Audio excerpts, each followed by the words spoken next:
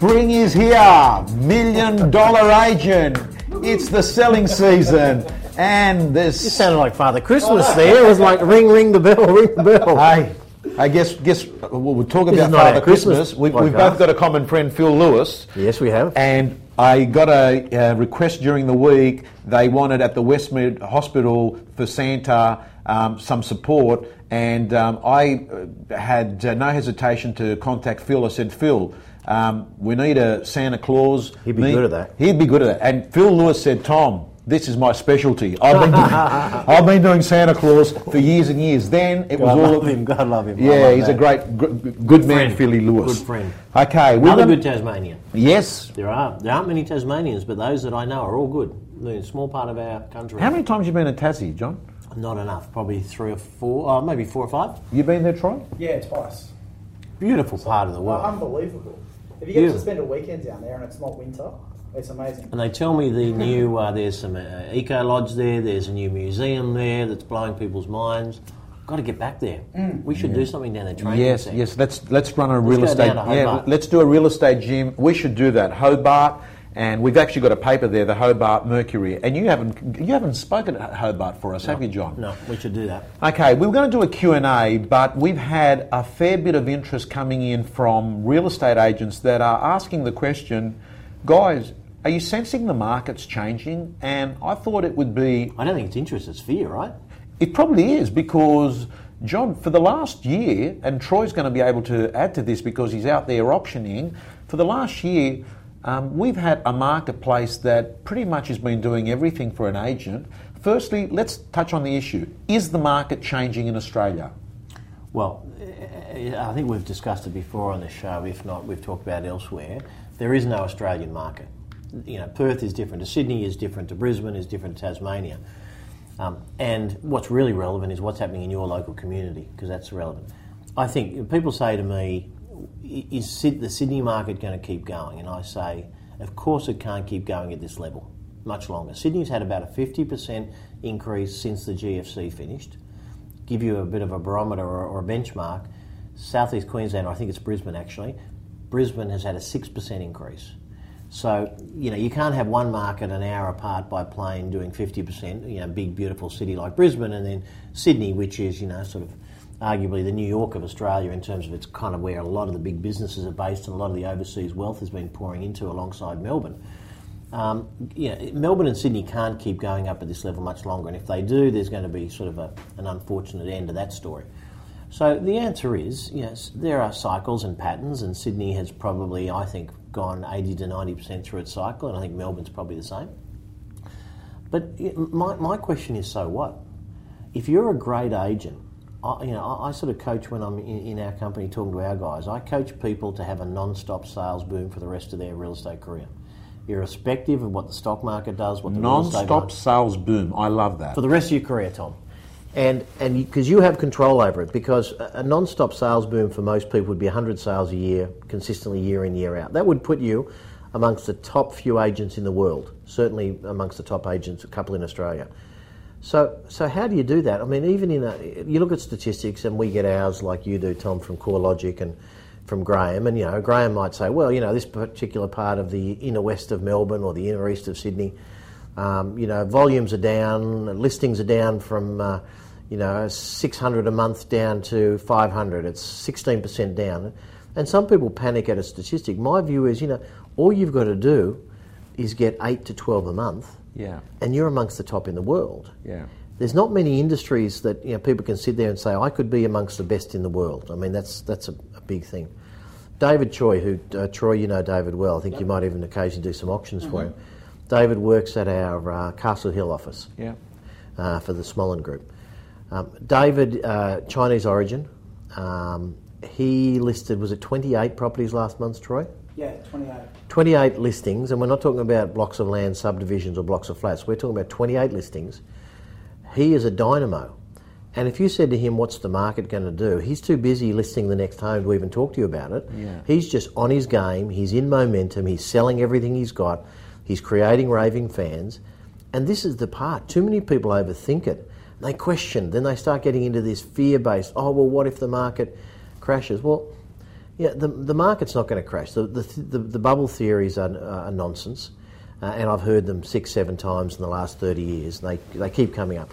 Look, Sydney, Melbourne, some of the cities that have had big increases, they might see at the tail end a slight correction, a few percentage points in my view. And we might see a few more percentage points up before we see a few down. But I think that's a typical part of a cycle that, you have sort of plateau, then you build momentum, then it reaches a crescendo, and then if it oversells itself a bit, it comes back a little bit, then it plateaus, and the story goes on for centuries. What my concern is, and I think it's Warren Buffett that says something that sort of, I think it's really good in this instance, this conversation. Buffett says, when the tide goes out, we'll see who's been swimming without trunks on. So the metaphor is, sometimes, and I think this market, certainly in Sydney and Melbourne, could be a part of this next statement. Sometimes when the market is going well and everyone's in momentum and buyers are crawling over each other to bid at auctions, agents that probably don't deserve to be doing exceptionally well are doing exceptionally well. And they start believing their publicity, and they start, even complacent behaviours can lead to success, unfortunately. Yeah.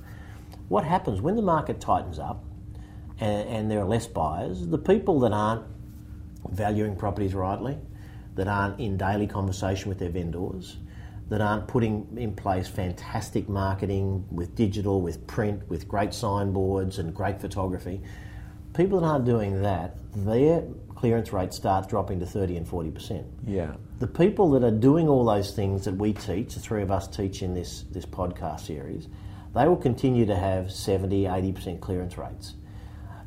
All you need to do is value the property at any given point in time within an accurate range, put out a great marketing campaign to find every potential buyer on the planet, which nowadays is getting easier and easier, follow up on every inquiry, have a high level of negotiation skills, manage the expectations of your vendor so you make sure that everyone's in alignment and everyone's understanding the same conversation, and you're going to get a 70 or 80% no matter what the market does. So what I'm encouraging people to do is, if you suspect that perhaps part of your success in the last few years might have been because your market's been on the buoyant, or if not bullish side, you've got to really start looking at the detail of your game. You've got to look at your playbook and saying, prospect, list, sell, give me an honesty check. Okay, I might have earned $500,000 last year, but the reality is, did I really deserve it, or was I helped by the market? And you've got to get your act together, because at some point, and I don't know whether it's in a month's time or in 6 months or 12 months, but I suspect it is in the next 12 months, the market in those very hot markets like Sydney and Melbourne is going to start to cool. Wayne Vaughan, who, as you know, is a good friend of ours and one of our top agents and a beautiful friend. I actually had dinner with him last night. He and his lovely wife, Tina, and their beautiful 2.5-year-old son, Taylor. Wayne Vaughan said to me when the GFC was in its darkest hour, and I touched base with him as I do with most of my top people as regular as I can. I said, Wayne, so how are you feeling about the market? He said, JM, I hope it never changes. He said, right now, I'm selling more, I'm making more. Vendors are ringing me up because they want someone that knows what they're doing. Yeah. And he wasn't saying this with any ego, because that's not what Wayne's about. He was just, he was saying this is a great market for great agents. Yeah.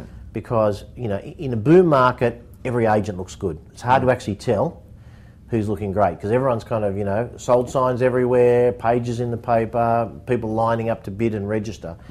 It's in the tough times the best agents that are doing it right and pricing them right really start to excel. So his view was, in a sense, he wished the market didn't change, because this was a market that needs and demands a competent agent. So I think it's interesting. You've got to get out of this fear-based stuff, though. There are people that they're fearful of the market changing. I don't care if the market changes, because all you can do is do what you have to do within any given market. And I remember years ago, Alan Dom, who's very successful in Philadelphia, and he was selling a few hundred properties a year. Interesting strategy, Tom. I don't think you've ever met him, but he only focused on 6 buildings. Strata buildings, what we'd call strata buildings, they'd call them condominiums. He only did 6, but he knew every square foot on every level. He knew the concierge's name, their kids, their spouse. He knew every single thing about every single listing in every building. And he was phenomenally successful. And I think it's just one of those things that, you've got to have a look at. What are you doing in your market? He was a great example. He would often list properties without going to see the vendors. They'd ring up and they'd say, Alan, I've got this property, he'd say, great, you're on the 35th floor, you face southeast, you've got 648 square feet. The last one, 2 levels down, sold for this and sold for that. I've got 6 buyers, that I'm going to be seeing this week looking for that. He was a master of selling. So, it didn't matter for him. It didn't matter for Wayne Vaughan. It doesn't matter for the best people what the market does. It matters. And he used to say to people, right now I'll tell you what the market's doing today. What it did yesterday, what it's going to do tomorrow are kind of irrelevant, but I'll tell you where the market's at today. So you can make a business decision as to whether or not you want to transact in this environment. If that's not enough for you, we can wait, and I'll call you when it's enough. Yeah. Is it going to go down? I don't know, but I can tell you what you can get today. So his product knowledge and his calm confidence, and I think his just certainty of the way he did business, that had him in this non-stop perpetual sales boom. So one of the things that, as you're speaking, John, and listening to this, Troy, Michael Hannon, who you know very well. And he sold Wentworth Courier and the rights to Vogue to News Corp, who I work for. I'll never forget Michael Hannon said to me once, we'd broken all these records on our targets, and as I walked out of the room, he said, Tom, and by the way, nothing breeds failure like success. Yeah. Very smart man. Yeah. Because, John, when you're successful, which a lot of agents have been in the last 12 months, you stop doing the things that made you successful. So if it's okay, guys, can we focus on 5 or 6 of these traits that good people have that may have been covered in this market? The good people, they put deals together versus the market putting a deal together. Mm-hmm. Pricing's the first one. Pricing. Because in a market like this, you could have been a bit sloppy with pricing, and you sort of turn up and you get an agency signed, and as long as it's within CUI, the likelihood was enough people would turn up at the auction to get you pretty close, if not over the line. If and when the market tightens, and whether that means listings or sales or buyers or whatever it is, when the market shifts, pricing becomes more forensic process.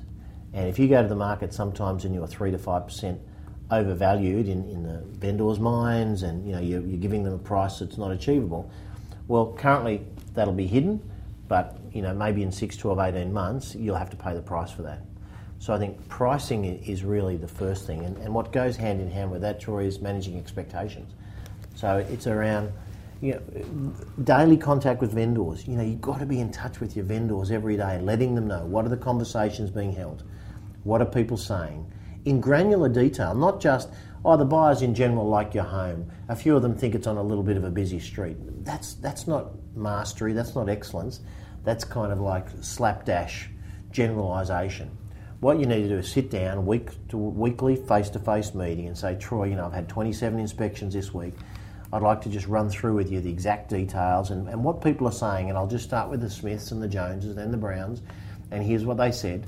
And one of the tips, Tom, that I've given occasionally when I'm coaching people is, with my open for inspection list on the callbacks, I always write in a different colour pen. Right. What do you do then? So I'll have a red pen. So the comments then stand out. So on the day I'm writing, what are you looking for? What's your phone number? What's your email address? And I'm taking notes. When I'm ringing them back, I want something so I can quickly find out what was their feedback when I called them back. So I write in a red pen. Then when I sit down with the vendors, when I used to sit down with the vendors, I would sit next to the vendor and I'd pull out the open for inspection list with the red pen markings, and I'd take them through, each buyer, and I'd talk about what people said. And they could see in the red, these were comments that I was making while people were on the phone. So they're real comments, they're totally authentic, they're accurate, and it's almost like they can hear the buyers talking to them. Whereas a lot of agents, they're generalists. There's a few people that are put off by the busy street. Well, that sounds a bit like a sales spiel to me as a vendor, and you're trying to sort of beat me down. You've got evidence there. You're showing unquestionable proof. Detail, and I use the name. The Jones, a lovely family, they came for the 3rd time today. They brought their daughter back, to have a look, and they spent about half an hour there. So I'll tell them the accurate information, because that puts them in the picture. So, and then I'll say they've decided, unfortunately, at this minute not to pursue it because of this and because of this. So I think it's really important, the detail. So one of the things you're saying, John, is pricing becomes critical. The next thing you're saying is vendor management, daily conversations, getting them to accept the reality of the marketplace, giving them transparency on what people are saying is critical. Weekly face-to-face. Weekly face-to-face. Weekly report. Weekly report. The weekly written report's important too. I think it's a combination of all three. You need daily vendor calls. Components of a weekly report include what in it? Basically, it's mirroring what you've told them. Yeah. Probably a bit more detail. It'll have some of the components like marketing response. Before or after the face-to-face? After.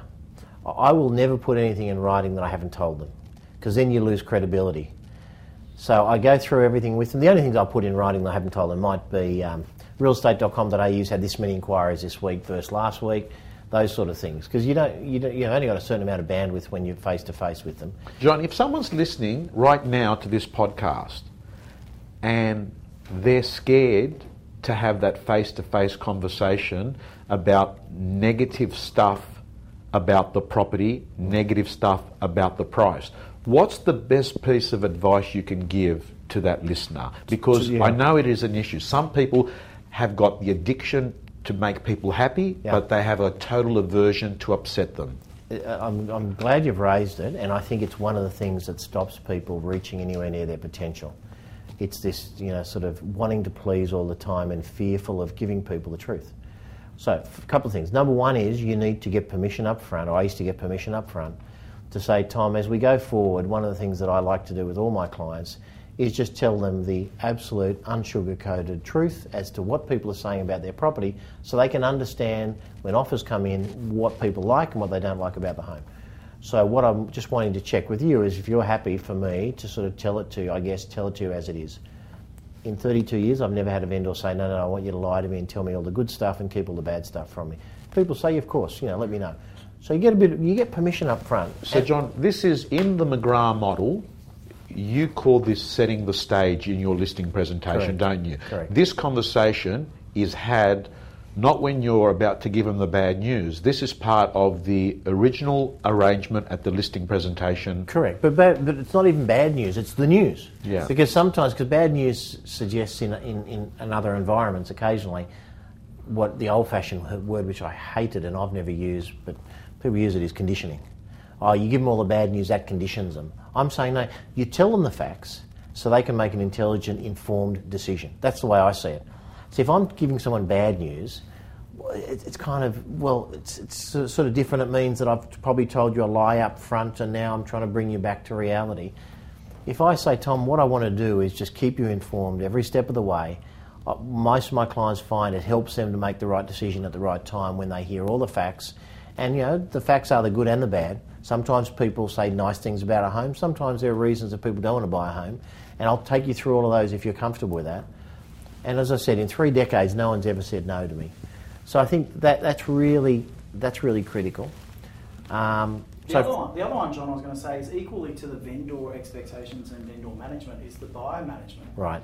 I don't know whether it's a common issue for all our listeners, but I kind of have a bit of a game with some of the agents in the areas that I look after, and I'll send them emails via realestate.com to see as a buyer inquiry. Right. And that's strictly to see how many are going to respond. So the Wayne Vaughns and the Kevin Dearloves working out of our Epping office, they have a clear strategy around buyer management that every single person that makes an inquiry gets spoken to on the phone or gets a detailed email response. Not just the generalist, hey, it's over 500,000, see you at the open for inspection. They go through the steps to make sure that they extract everything they need out of that buyer to help them along the way.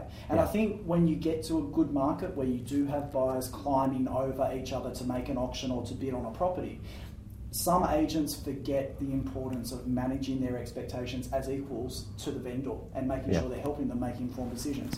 A little bit off track, but I thought it was just... No, we're not. As we come to the end of this podcast, I'm actually feeling very optimistic about what we've talked about, because what we're saying is, regardless of what the market's doing, you have an opportunity to grow your market share if you're a great vendor manager, if you're great at pricing, if you're world-class at connecting with your buyers and really discovering what they're looking for.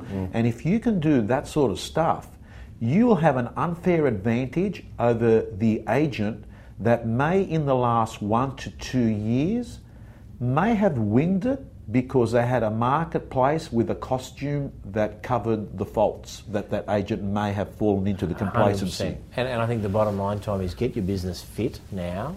And by the way, we are talking, some of our listeners are in areas where the market's not on fire. So they might be actually relating to the second part of the conversation as we sit here today. But if you are in one of these markets that's been pretty hot and you're fearful that it changes, number one is don't be fearful. Doesn't matter what the market's doing, what you're doing is what matters. Number two is if you think that there are some weaknesses in your armament, you need to fix those. Get your business rock hard fit. So if there is any shift in the market, you can just go on to your perpetual sales boom. So hopefully it's good. We only got through one question today. It wasn't even a question. It's really what people are talking about, wasn't it? Yeah. John, as usual, and Troy, the McGrath team is always kind enough to share some of their intellectual property. And on my website, I will have the personal audit. The personal audit is a thing that you rate yourself from 0 to 10. Yep. John, I'm looking at some of the things: attitude, taking responsibility, energy, enthusiasm, delegating non-dollar productive activity, integrity in everything that you do, selling before auction, world-class open houses, your hot 25 buyers. We're talking about the KPIs that make you a world-class agent. Go do the audit, have a serious assessment. How are you doing? And I know that, John, you've always had an action plan. Anything 5 and under, you circle and you start renovating. No, anything under 8. 8. Yeah, because my view is, in this world of business, when you're doing an important task like selling someone's home, you can't be a 6 out of 10 and be serious about being a great agent. Someone hands you the keys to their home, the deeds to their most valuable asset, the once in a generation sometimes, or once in a decade opportunity to get them the best amount of money that can change their life. You know, if you get someone a great result versus an average or a bad result can change someone's life, you can't turn up and seriously tell me it's okay to be 5 out of 10 organised. Because if you're 5 out of 10 organised, you're not returning calls, you're missing things, there's data that's not right, you're not well prepared, you don't have that right. So I think anything under 8, you need to have a good hard look at yourself, and you need to say, should you be in the game if you're prepared to accept 5 or 6 out of 10 out of key areas. So, yeah, go to Tom's site. Is TomPanos.com.au. Those that want to do the gym, realestategym.com.au. And a big thank you to our sponsor, realestate.com.au. Hey, I think we mentioned it last time as well, the discovery part. Every property gets a listing on REA. That's on the homepage, so you can jump on and you can see all the information. Well, what does that mean?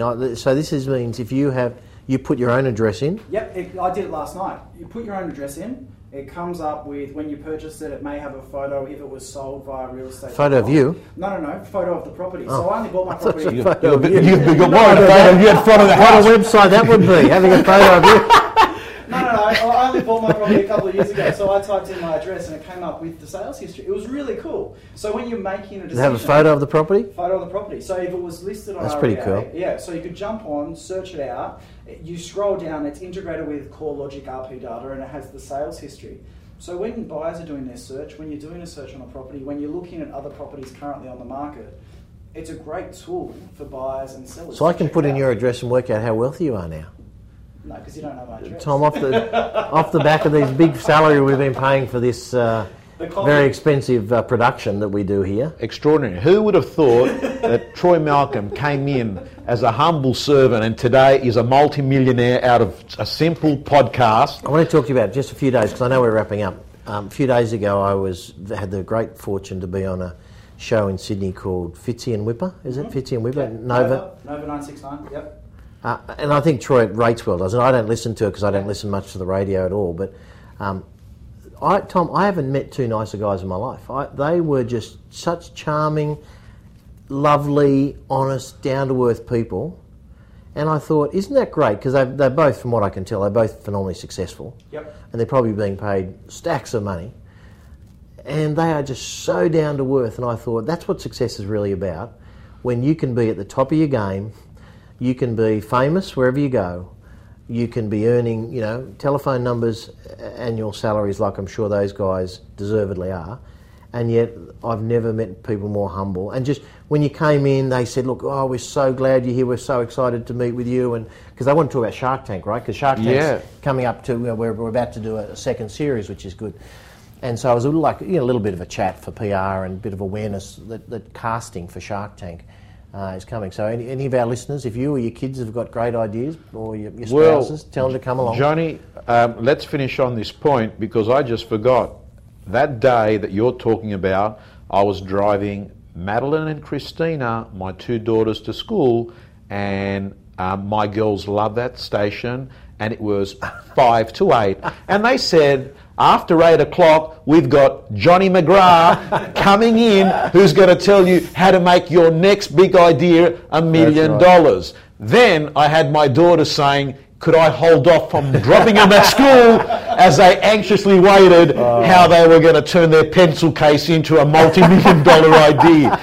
So I'd love it. Well, look, I hope people keep watching, but that was a good show today, and we're going to do Q&A next week? Next week, we're back to Q&A. I want to thank everyone. Spring's here. Let's have the great spring of 2015. See you next week. Guys. Bye.